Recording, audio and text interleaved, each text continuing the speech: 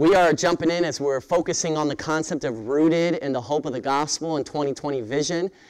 We are diving into a 5-week series on Galatians 5 called Freedom. And each week we're going to talk about, through Galatians 5, we're going to walk through that chapter and that text in the context to be able to say what areas are free, what areas are part of Christian freedom, all right? And so this week, we're going to start it with free in Christ. Amen. We're going to get into free in Christ. So let's go ahead and stand, read God's word together. Galatians chapter 5, so 1 through 6. 1, 2, 3. For freedom, Christ set us free. Stand firm then, and don't submit again to a yoke of slavery. Take note, I, Paul, am telling you that if you get yourselves circumcised, Christ will not benefit you at all. Again, I testify to every man who gets himself circumcised that he is obligated to do the entire law. You who are trying to be justified by the law are alienated from Christ. You have fallen from grace. For we eagerly await through the Spirit, by faith, the hope of righteousness. For in Christ Jesus neither circumcision nor uncircumcision accomplishes anything. What matters is faith working through love. Amen. Faith working through love. Spiritual tattoo for today is a life rooted in true freedom will display the transforming love of God.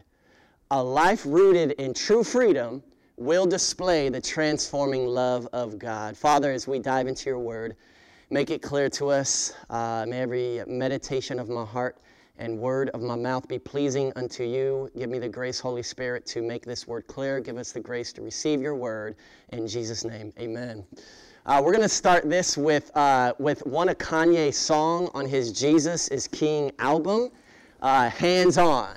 So I want you guys to look at this, listen to the song as we dive in and begin to see what he's talking about. And Andrew has some of the words on the part that we want to look at. So let's go ahead and play that real quick. So, y'all, I know y'all heard that song. I think it's real interesting. I want to do a brief commentary. This part is real interesting. But if I try to lead you to Jesus, we get called halfway believers.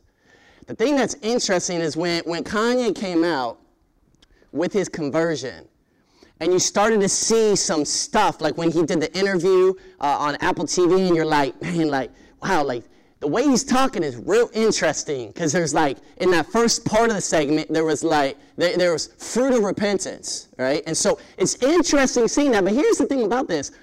It's almost as if like, when he had that experience, what did we do? We began to become suspect. Is it real? Is he really a believer? Is he, for real, is he a believer? And I think it's worth asking and exploring, why is it that so many of us Christians, when he makes a profession and you start seeing some fruit, start saying, hold up, we don't know if you're saved yet. Now, I'm not saying that this is not a call to do fruit inspection. We have to do fruit inspection as a part of life. But I think part of it is that we had to do some of our own fruit inspection into asking, why was that many of our first step forward? It's almost as if we say, like, it's as if we said, that's cool, but we won't accept you until you prove yourself. It's so similar to what the early church felt about Saul and his conversion when he was out killing, headhunting Christians, and Jesus got him, knocked him off his horse, changed his life, and now he has a past reputation, but God had done something so drastically different. But here's the thing, they also were asking, in the early church said, we won't accept you until you prove yourself.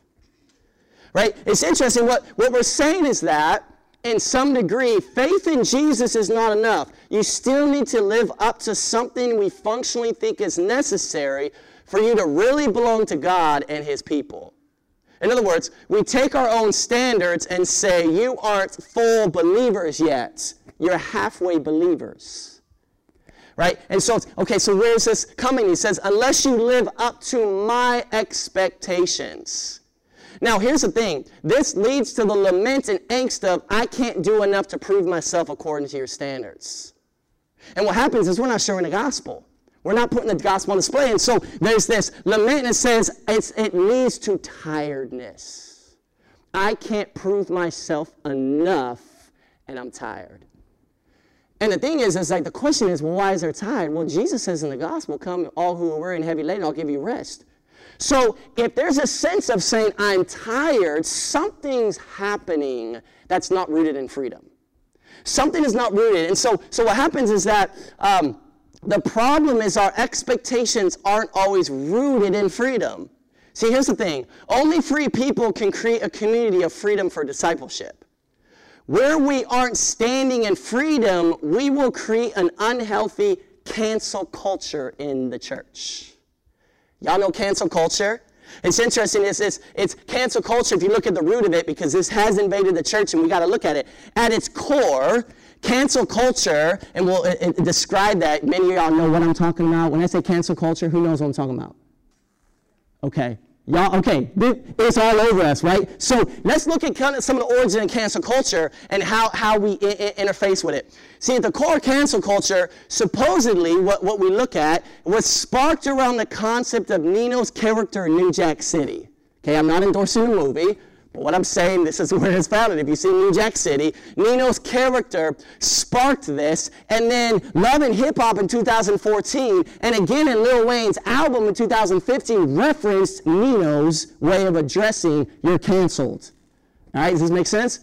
So that's the background if you're interested in all that kind of stuff. But here's the thing about it. The concept of that comes from this background of you're annoying me, disrespecting me, and getting in my way, we're at the core of canceling people, right? You're disrespecting me, you're getting in my way, I'm going to cancel you.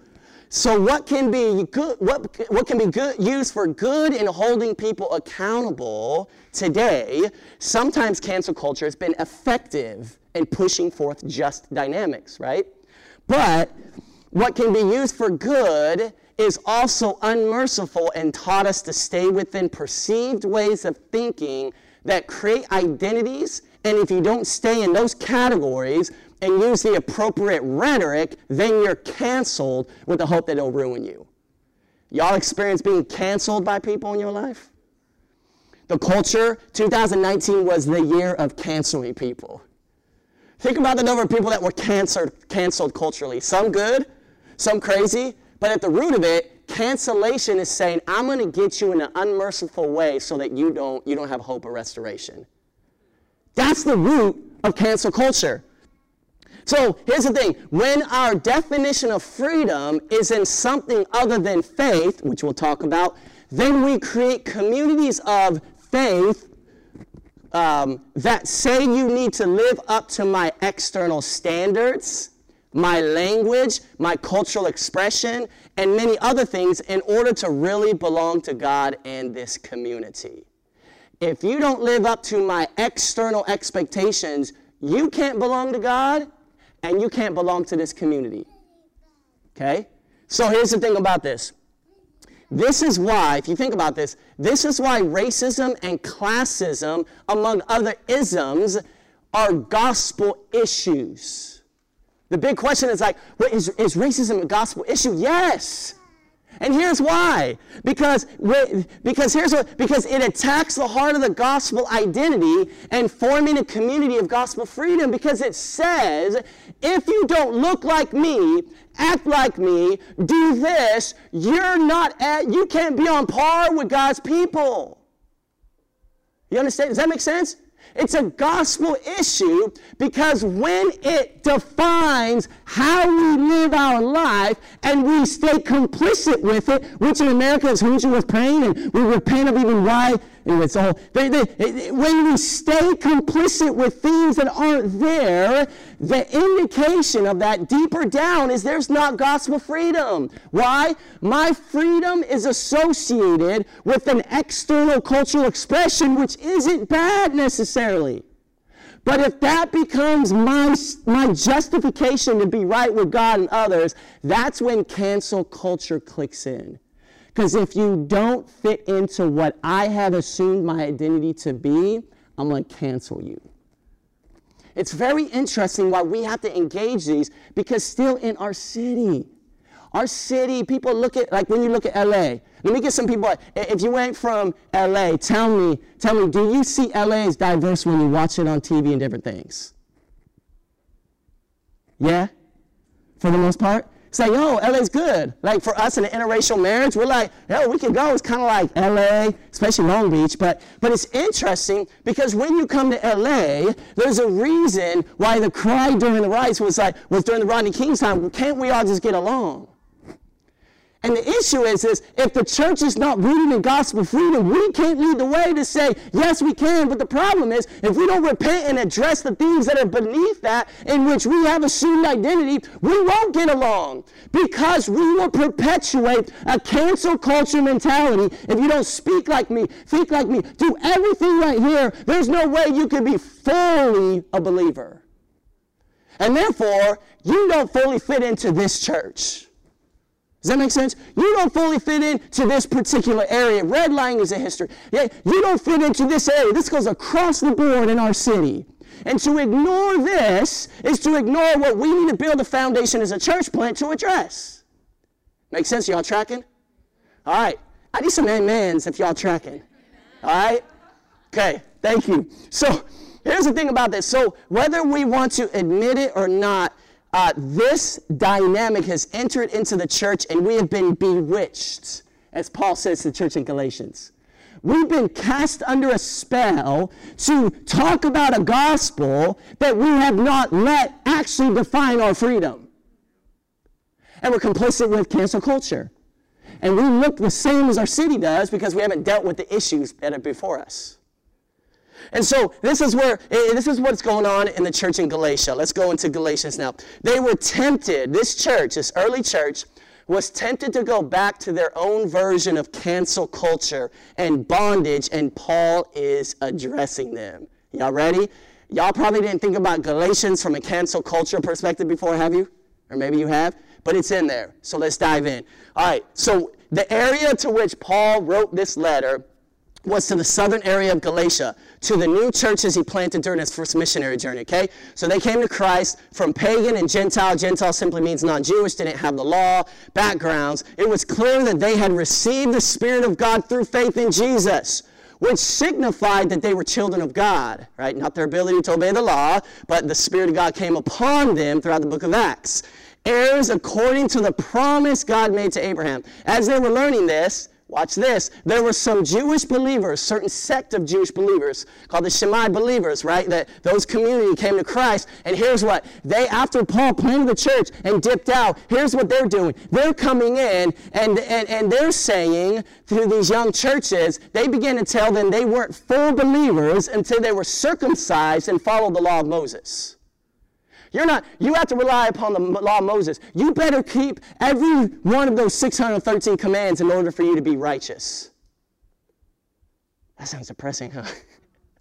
But that's what they said. Say, no. It's not enough what you experience the faith in Jesus. You better add on the law in order to be a full believer, in order to have full fellowship with us at the table with the King. That's what they were saying. This was before the church clarified the gospel meant to both Jews and Gentiles in Acts 15. So you can imagine the tension there. You can imagine the tension going back and forth about, well, what does this mean? Do we have to, circumcision this, and how do we make sense of this? And Paul's like, hold on, I got to begin to clarify this. You got to understand the background of these guys that crept in to teach this in order to understand why they would come in to promote cancel culture. Here, watch this. In those days, Christianity was just a time where Messiah came, but would emphasize people still following Torah. Okay? So Christianity came, you walk with Jesus, but you still got to follow Torah. Okay? Or Torah, the law, Genesis, the first 5 books of the Bible. If the church didn't embrace being Jewish the way zealous Judeans saw it, they might go through persecution from those zealous Judeans. To become proper converts would spare the Jerusalem church and the individual from more persecution. If you just gave in to rely on the law plus Jesus, man, you got the best of both worlds. That's what they said. If you just give in and compromise this and go to the law, you'll be able to say that you walk with Jesus as Mashiach and Messiah, but you're still going to, and then you avoid persecution. And Paul's like, hold up, there's something utterly wrong with that. So that's one thing. But here's the other thing. Former pagan Galatian converts wouldn't fit into the category of pagan or Jew of the normal Roman civic cults. In other words, back in those days, you had the Roman civic cult, which was you're pagan. You worship the emperor. You have all the gods that you ascribe to. That's one category. The other category, King Herod was able to compromise his category, and the Jews were like, dude, we ain't ever going to sacrifice to you, emperor, but we'll sacrifice for you. He says, bet, okay. So we create this other category that Jews were another category, okay? Jews were, so you were either this category and pagan category, or you were in the Jewish category. Now, when Christians come on the scene, they don't fit in. They don't fit into one of those categories. And honestly, it messes up with the Jews, because the Jews are like, no, man, you're tripping because you say do-do-do-do, and the Jews are like going at them. But then the pagans are saying, you're the one why we're all messed up because you don't worship all these gods, and so you're atheistic. That's what they called the Christians. So Christians didn't have a political category. Here's the thing. The pressure on both sides was to say, if you fit into a category, it'll be easier for you.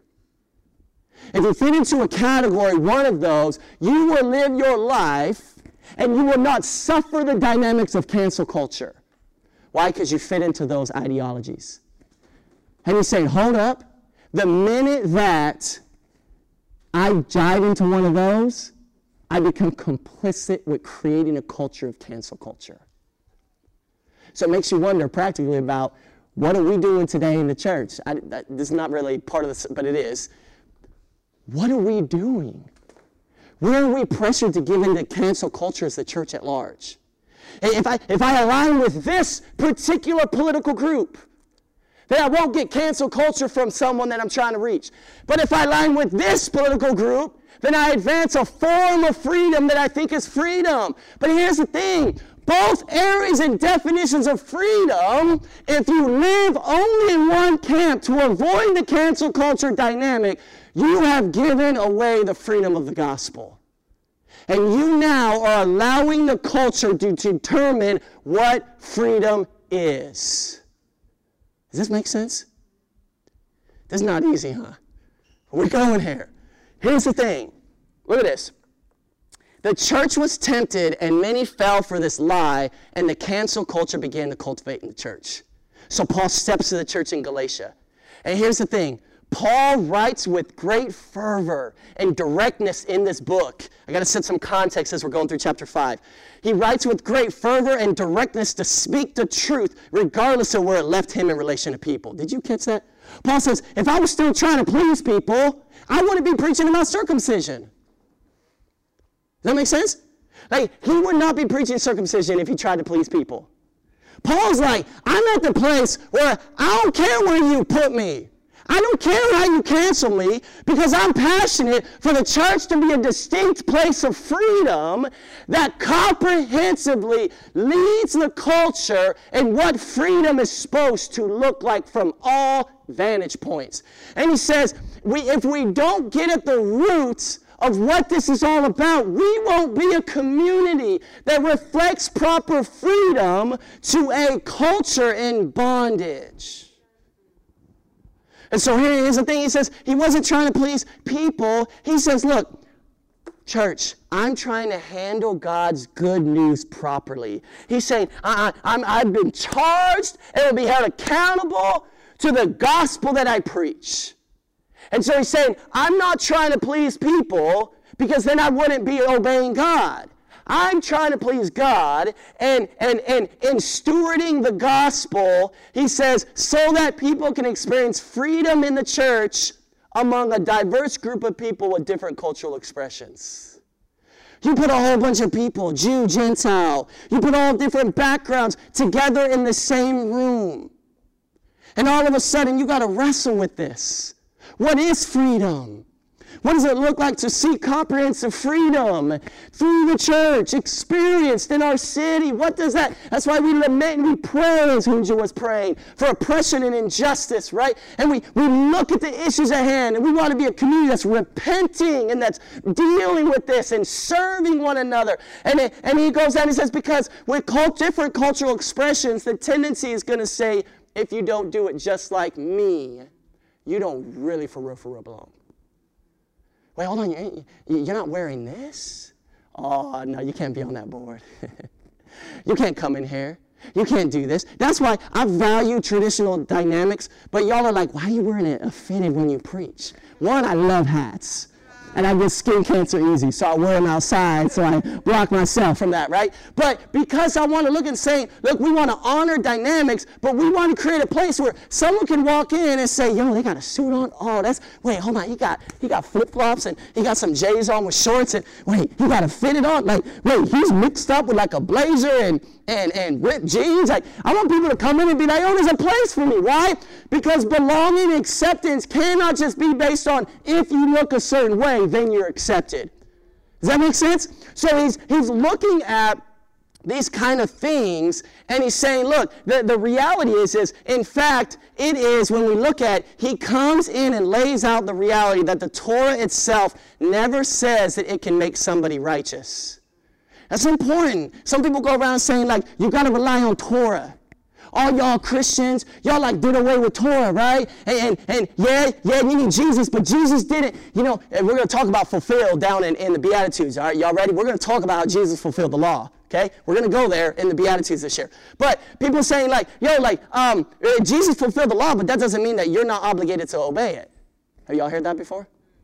So what do we do with the Old Testament law, Torah, Tanakh, and with Jesus fulfilling it? We're going to go there. But he starts off with saying, look, y'all are at the place where he's saying, they're coming in and saying, you got to ascribe the law. He says, hold up. They don't know how to use the law.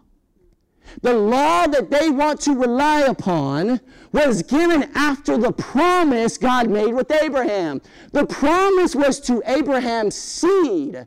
And it's through the seed that the nations would become a part of God's people. Don't lose me. We're going somewhere with this. The seed is what would allow people to participate in the promise of being God's people and growing in godliness. Got it? Makes sense? He says, so look at, the promise was there. The law was given afterwards. The law doesn't do away with the promise. What the law did, a couple things, the law was like a pedagogue. In other words, like this. If you're an 8-year-old and both your parents pass away and they have a great inheritance, you're not in a position to take it yet. So someone takes that like a trust and begins to keep it, help cultivate it, help to teach you so that you're in a place of gaining that inheritance. Make sense? The inheritance was based on a promise, not what you did as an 8-year-old. So he's saying, look, here's the thing. That was given for a specific purpose. It was to get you ready. So when the promise came, Jesus, you would be ready. It served a purpose. But even the law did not say it would justify you. That's why he quotes in Galatians, Abraham believed God in what? Crowned as righteousness. He says even the law that you're relying on, the law itself says it doesn't justify you. It's temporary. It's there for a purpose, to lead to the promise. Are you tracking? That's important for apologetics, but it's also important to understand when we're talking about freedom. Okay? So he goes down and he says the context, see, the church was tempted to run back to the same kind of bondage from which Jesus delivered them. Are we tracking? This is background for Galatians 5, okay, as we track through this. So here's the thing. The text before our the context before today is how they are all children of the promise, so why would they go back to bondage? He's exposing how the council culture is merely an indication that they were moving away from experiencing true freedom. He says, hold up, you're displaying cancel culture. That means you're moving away from freedom. Got it? All right, so let's get in. He says 3 simple points here. He freed you to live in freedom. He says, guys, in order to address cancel culture that has crept in the church, he frees you specifically to live in freedom. Look what he says in verse 1. For freedom, Christ set us free. For what? For freedom. For freedom, Christ set us free. Not for bondage, for freedom. He set us free. He says, stand firm then and don't submit again to a yoke of slavery. Here's what he says. He said, look, church in Galatia, you're set free in Christ to be free. In other words, Paul's been making the case that your freedom comes by faith in the Messiah, Jesus. It doesn't come through these other things. Simply put, your freedom comes through faith in Jesus. the promised seed. You tracking with Galatians? Your freedom comes through faith in the promised seed, Jesus, Yeshua Mashiach, the Jesus, the Messiah. Okay? Your freedom to be God's people, loving him and others from a place of complete acceptance, doesn't come from your ability to follow every command. Right? It doesn't come from your ability to follow every command. It doesn't come from your ability to follow every family expectation, every cultural expectation, every relational expectation, every expectation media places on you, every even unfreedom, bondage, religious expectation. That's not what is. He says, look, your freedom comes through faith in Jesus. It's so simple, but it's so profound. Because how often we run to these other things and say, but this is my freedom. This is my purpose. This is my freedom. If I could just get someone to think exactly like me right away, then I'll be good. Then they'll fit in. Then we'll be cool. And we're in a day of age with conflict. I'm tripping now. Cancel culture. We're living in a day that we have a hard time talking with people that disagree with us and staying in a conversation long enough. If you're like me, you do. Amen?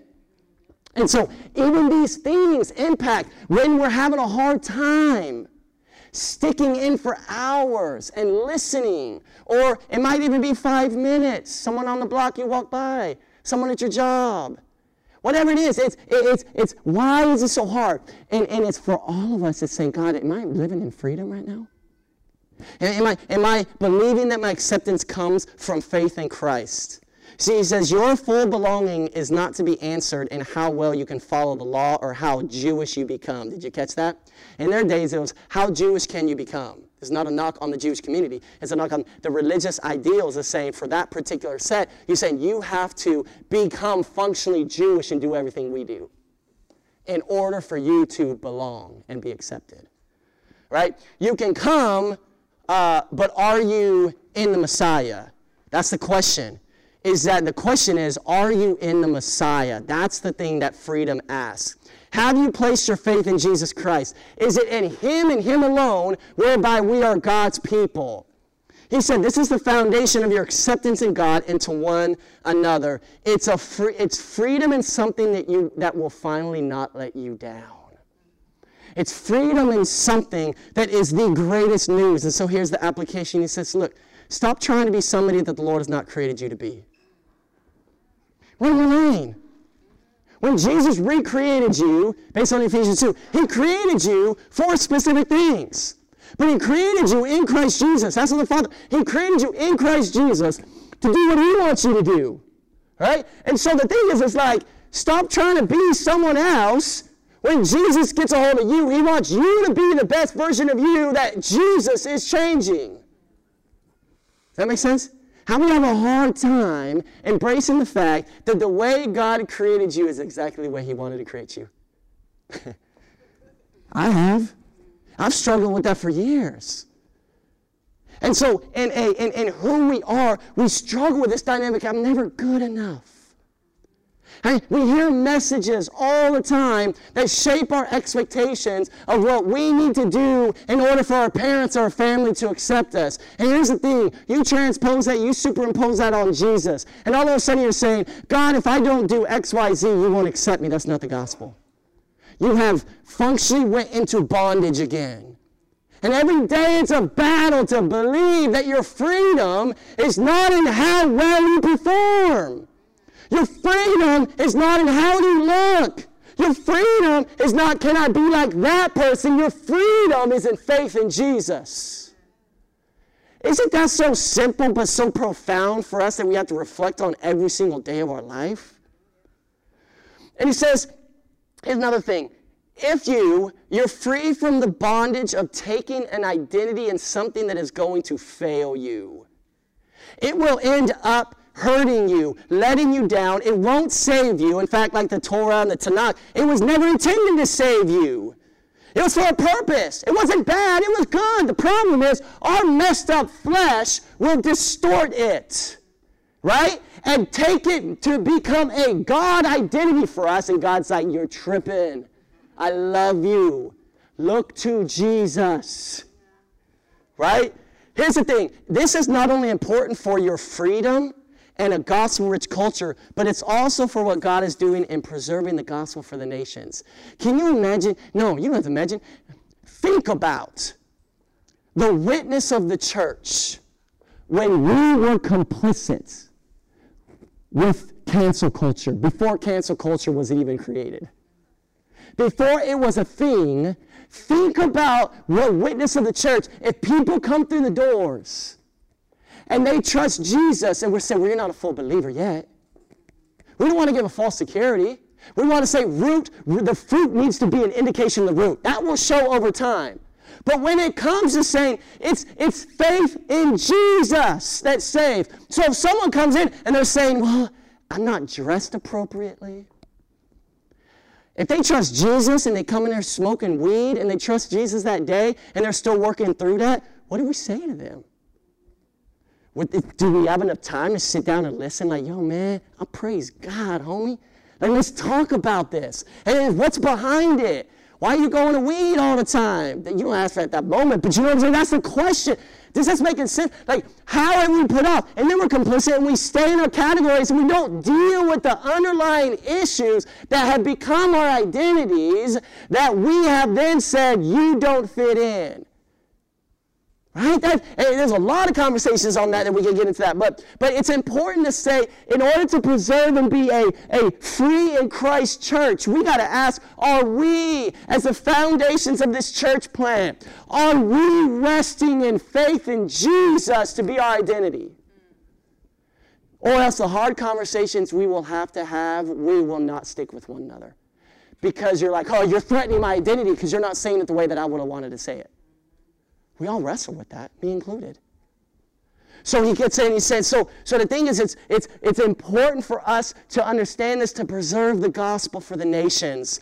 He is passionate about preserving gospel purity that redeems nations that are all around us, in our city, in our community, without the pressure of cultural imperialism or assimilation.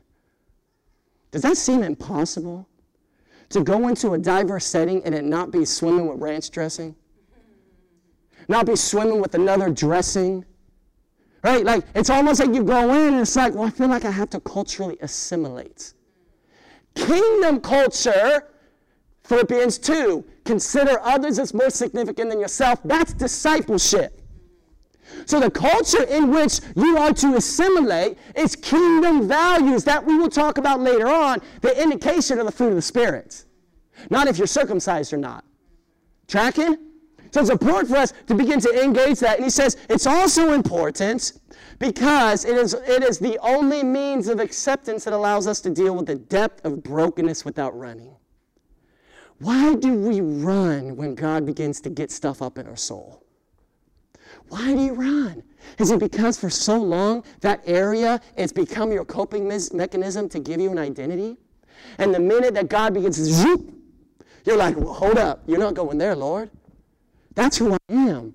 He said, no. That's not who you are. You're my child if through faith in Jesus Christ. And then he begins to redeem and says, dude, that's a dope cultural expression. You need to put that on display at the church. You need to do this. And all of a sudden, a church based on freedom actually begins to express a wide variety of redeemed cultural expressions to the glory of the King. So people come in and they're like, wait, I didn't grow up with that. Others come in, we switch it up and do this. Wait, I didn't grow in that. And because the thing is, it's always challenging when God begins to utilize diversity to make us deal with the sin of the past and the present, and also make us uncomfortable to say, don't rest in that being your identity. Jesus needs to be yours. Are we tracking? I know I'm just laying a lot of foundation work here. I almost want to ask if y'all have any questions. Y'all tracking with this?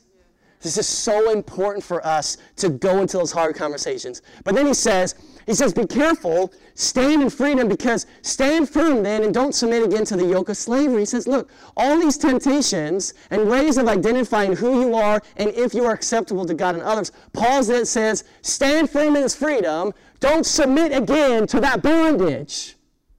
Don't submit again to that bondage. He says, be careful. Stand in this freedom, Galatians. Because that stuff can't save you. The outcome of that bondage that they're telling you need to do to have freedom, it can't transform you. It can't change the things that we wrestle with and that we war with. It doesn't change. Faith in Christ does build that foundation. I want to do a little illustration here, if you'll bear with me. We got that queued up there. Excuse the language. Morgan Freeman that says piss instead of urinated. Are you okay with that? All right, I know I want to be sensitive to that. But I want you to, if y'all seen Shawshank Redemption? All right, so check this scene out real quick with Shawshank. So how many of y'all can identify with Morgan Freeman's character? You've been so bound in so many ways that you thought was normal, and the freedom of the gospel gives you a glimpse, but you're scared to death. You're scared to death. And Paul is like Morgan Freeman talks about the concept of the promise. Sometimes it's just God is like saying, I'm bringing you back to the promise. Because bondage never believes in the promise. Bondage has to stay in other things. And I think this is a very potent reality for us as our tendency. We get a glimpse of Jesus. We get a glimpse of the freedom he gives us and forgiveness and acceptance and love and peace and joy. And then all of a sudden someone comes and begins to bring up something that says, well, that's not enough. Jesus is not enough. You need to start engaging something else that may not be a bad thing, but the minute you add it to Jesus, it becomes a God idolatrous thing, and it will not work. In fact, it pushes you away from Jesus. And every day you think about, is Jesus enough? I think I need to go back to bondage because that felt more familiar. Jesus is saying, I got so much more for you. I want you to experience it. When we don't stand firm in this freedom, we're prone to go back to what feels normal about bondage, and we create a culture where isolation and fear exists. Here's the thing, we begin to think like this. If I share this part of my life, then they won't accept me anymore. If I serve here and don't perform well, then they will label me as someone who doesn't have that gift. If I mess up, then there goes my chances to grow in that area because I will be put in a box or in another area. To submit again to a yoke of bondage was a huge negative ramification for the church because the church they weren't being the pillar and foundation of the truth, and they weren't, the church must be, well, here's the thing, the church must be confident in our identity in Christ as a diverse church that has the values of the kingdom leaking through our cultural expressions so that we can speak into much of the cancel culture and not give into the fear of being rejected. As a church, I'll announce that later on with AND campaign. But here's the thing. As a sociologist, Malcolm X was brilliant. Politics, as we get ready to vote, they're two wings of the same bird. Right?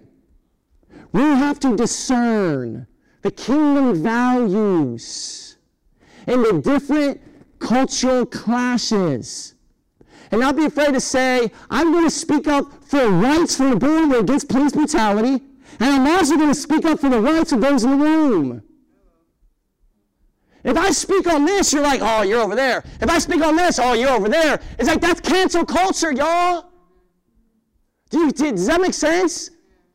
We have to be like the church was in the early days. It says, no, we're going to steward the gospel well. And that means we're going to have hard conversations, but we got to be rooted in the freedom of the gospel that comes through faith in Jesus Christ. But we need to press into him, not give into the fear, so we might put on display what the Lord is doing through his church in redemption. Unless we engage this need, we will end up experiencing the outcome of bondage. All right? So he goes like this. He says, the second point, to summarize this, he says, to embrace bondage is to embrace the outcome of bondage. Here's what he says. This is what we're going through. He says, take notes. Pay attention, Paul says. Am I telling you that if you get yourself circumcised, Christ will not benefit you at all? Again, I testify to every man who gets himself circumcised that he is obligated to do the entire law. If you're going to rely on the law, you better do the whole law. The fact is you can't do the whole law, so there's a curse on you, because the law was never intended to justify you, right? He's reiterating this. You who are trying to be justified by the law are alienated from Christ. You can't eat your cake and eat it. Have your cake and eat it at the same time. He said, look, if you're going to add something, you rejected Jesus. You started to believe in another Jesus that is not the Jesus of faith. Not the Jesus of Nazareth of the Middle East, who says grace alone, faith alone, Christ alone. That's a different Jesus. So he comes and he says, I'm telling you, if you go this route, you're going to experience the outcome. It's going to fail you. You cannot have it both ways. Because that doesn't promote the freedom of the gospel to a culture. He says, look, the act of circumcision in and of itself is not a problem. The problem is the value you attribute to circumcision. Culture is not the problem. It's the heart that's unredeemed that takes culture and expresses not the kingdom of God. And then we make a cultural expression our identity and significance. This is why the dynamic of sexuality, and we're going to go there later on, is so important.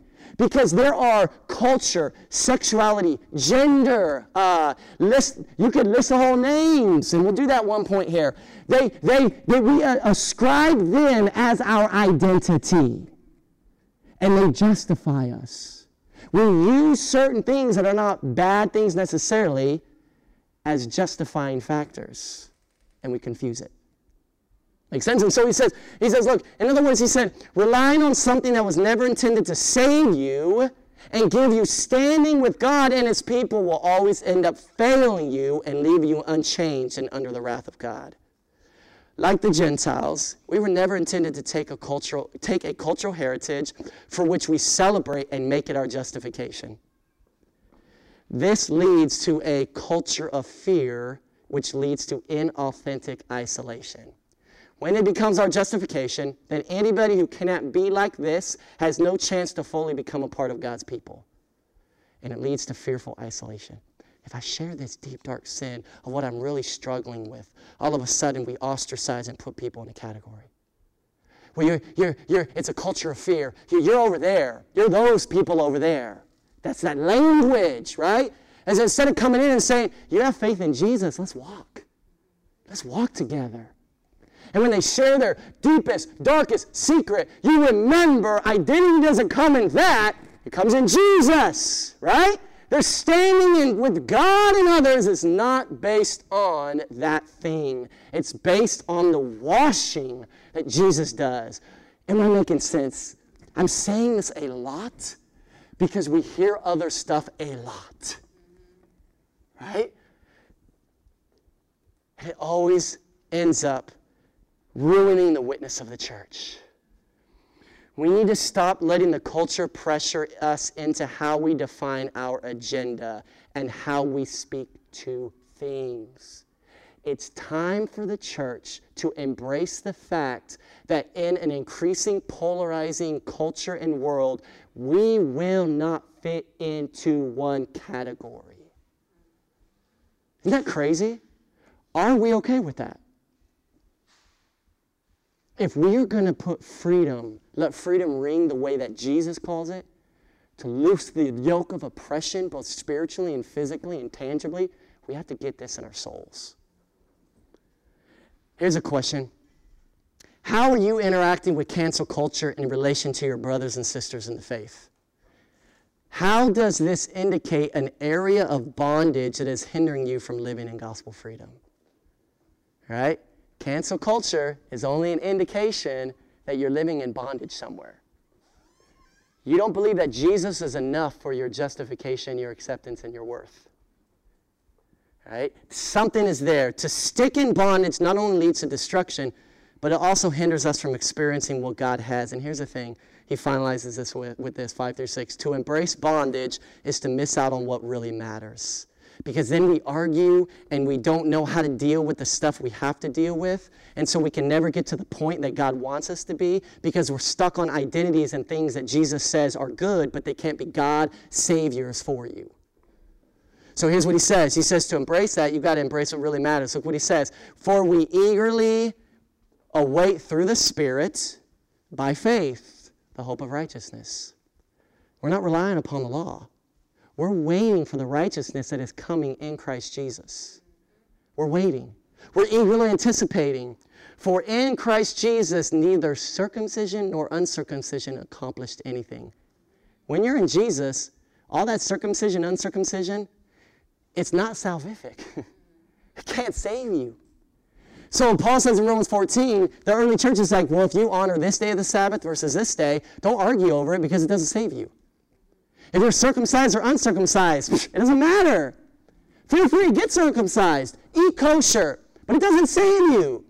Eat pig, but don't put pressure your Jewish brother or sister who is kosher to go and eat pig. Do you see what he's doing there? He's saying cultural expressions are free, but they don't save you. So learn, he says, what matters is not how well you can follow these things. Here's what he says. Look what matters. What matters is faith working through love. Faith working through love. In other words, the way that you see your faith in action is the love that you show. Faith working through love. Notice you got the triad, faith, hope, and love in this text. If you've seen that in 1 Corinthians 13, Paul uses that a lot. Faith, hope, and love. They are key marks of a maturing believer, okay, in the gospel. Rather, here's the thing. In the sphere of Jesus, those things don't mean either. Rather, it is righteousness that comes by faith through Jesus.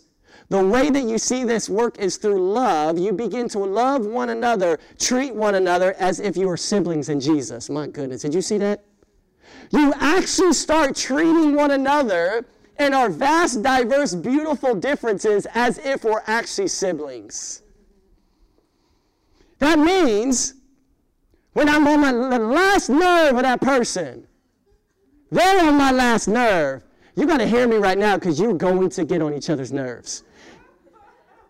If we for real do this as a church plant, you will get on each other's nerves. I know some of y'all already have. But this is what he says, is the identity in Jesus says you're siblings now. And how you deal with that conflict puts the gospel on display or it shames the gospel. Are you more passionate about the gospel of faith in Jesus that gives you standing or a cultural expression that you take to be your fighting point? Crickets. All right, does that make sense? And so here's what he says. He says, they will know you are Christians by my love.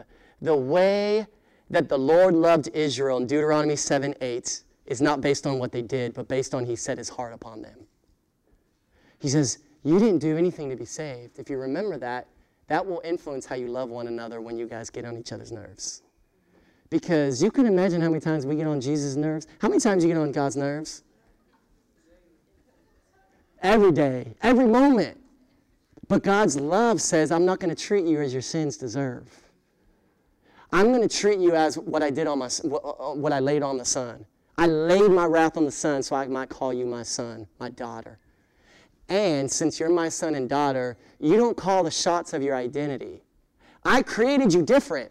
The only way you will fully experience those differences together is when you rest in my identity and then you learn from each other. Isn't that crazy? So what really matters is that we're loving one another in a way that puts Christ's everlasting love on display. It's the kind of love that melts away all fear. There's so much fear about what people will say if I'm hanging out with this fellow believer or that fellow believer because they don't speak like me or talk like me. This kind of fear paralyzes us, and Christ is calling us back to the true definition of freedom so that we can truly love from faith and put on display the love of Christ. Who's ready for that? Y'all ready for that? I'm telling y'all, it's going to be rugged. I'm sorry, I'm not going to guarantee you a house. I'm going to guarantee sanctification. I will be held accountable of how I teach God's word and be passionate for the gospel. I'm at the place where I'm done trying to please people. I've let too many things that I know handicap me from simply saying what the text says. Does that make sense?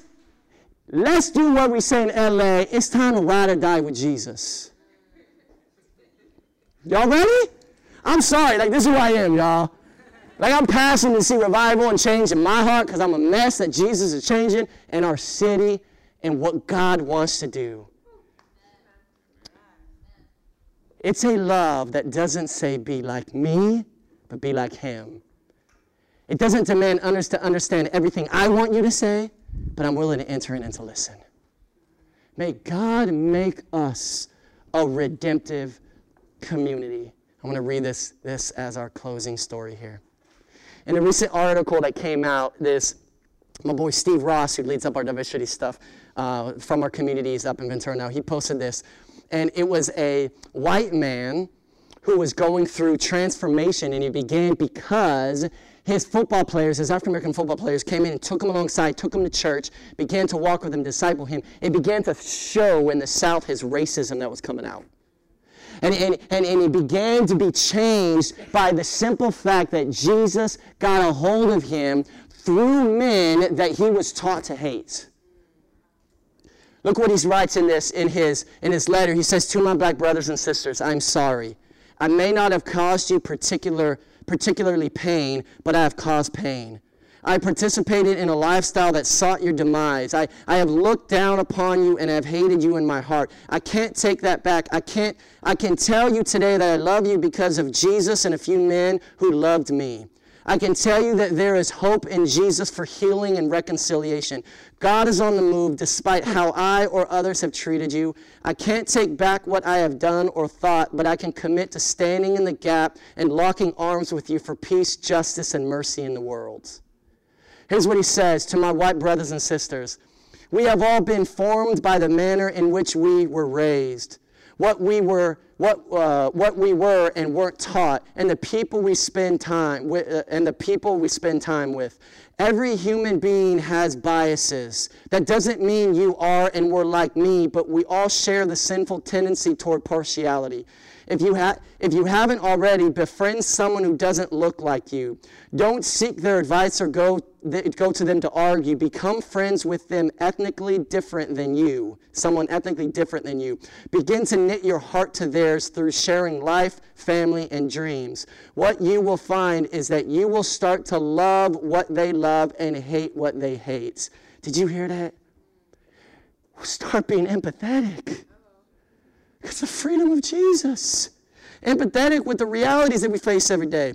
Even though you may not have experienced what they have experienced, you will be able to see the world in some degree, I add to his thing, in some degree in their lens. Don't be afraid of this. This is how God teaches us how to love, and sometimes uses to reveal our sin. When we commit to love, joy is on the other end. Father, as we jump into this freedom series, I just pray that you would free us from the shackles and bondage. I need freedom, Jesus. You've given it in Christ, and God, I pray that by the power of your Holy Spirit today, we would take a moment to pause and say, how have I been complicit with cancel culture? Where have I let a good cultural expression become an identity that caused me to push my brothers and sisters, my siblings away? Where has there been, I'm guilty of this, Lord, where has there been shame? Where has there been shame of doing life with those that don't quite fit into the mold? God, what would it look like? What would it look like for us to truly, in a very real, authentic way, be a place where you have a whole bunch of Jesus Christ lookalikes that display kingdom values through a vast array of diverse cultural expression? One of the reasons we confess, Lord, and we acknowledge we don't want to be beguiled by Satan's devices, but one way is if he can keep the church complicit with these things. There's an aspect of the witness of Ephesians 3:10, you tell us that it's through the manifold wisdom of the church, where different people come together and are bearing with one another in love and putting on display the fact that God took people that were enemies with you, Lord God, and with each other, and you made us one people. And that shows the territorial spirits that have sought to lead nations astray that they lost. One of the greatest acts of spiritual warfare, God, I pray, today, this year, is that we would lay aside and repent of taking good cultural expressions and sometimes even detrimental cultural expressions that began with the heart and say, Lord, we repent, and today we come to you, Jesus. If you're at a place where you just need some prayer, I want you to slip your hand up. If you just need prayer because God is just ripping some things out of your identity and it hurts and you want to go back like Morgan Freeman did, if you want some prayer, I just encourage you. We're going to spend another minute. I know we're a little over, but as the foundation of the series, I want us to grasp this. If you need some prayer on that, I invite you to go back. Marissa's in the back. She's in the back. You can get some prayer. And today the Lord calls us to decide, today is the day to say no more complicitness with cancel culture. No more complicitness with what God is saying that doesn't identify you.